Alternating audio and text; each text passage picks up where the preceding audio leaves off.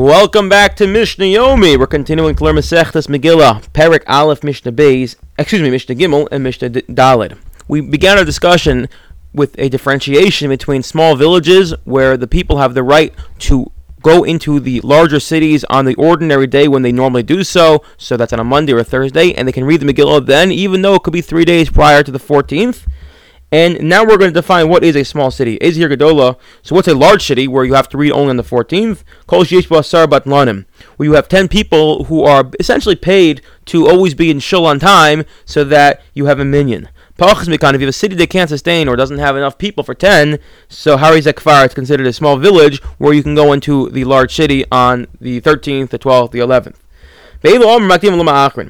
So when it comes to Megillah, we always do it prior to the 14th. We don't do it after, except the 15th, which is for the walled cities. But there are other areas where we have to sometimes push something off. We push it off rather than bring it forward. Zaman Atzikahanim, which we discussed in Masechtas Tainas, when the would bring all the wood to restock the wood in the Beis Hamikdash. If it fell out on Shabbos, they pushed it off to Sunday. Tisha B'Av as well. What the Gemara says, we don't like to bring on perennials. We don't like to bring on negative things early, so we push it off. Chagiga v'hakel. Chagiga is the Chagiga offering. If the first day of Yom Tov, like it does this year, falls out on Shabbos, so we don't bring the Chagiga prior to Yom Tov. We have the next 6 days to bring it. And Hakel, the gathering as well, in the Beis Hamikdash every 7 years. Ma'acharim v'lo makdimin. So these things we push off, we don't bring forward. Even though when it comes to the Megillah, we say you bring it earlier, you don't push it off. However, one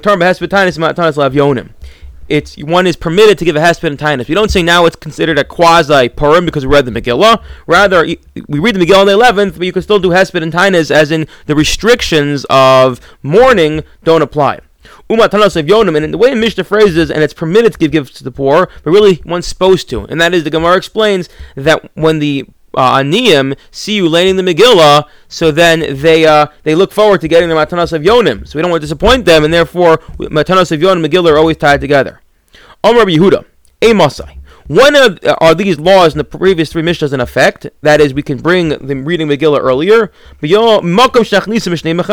In a place, in this village, where they normally throughout the year go into the big cities on Mondays and Thursdays. If you're in a small village where they never do so, then you don't have a right. You don't have a right to read the Megillah earlier.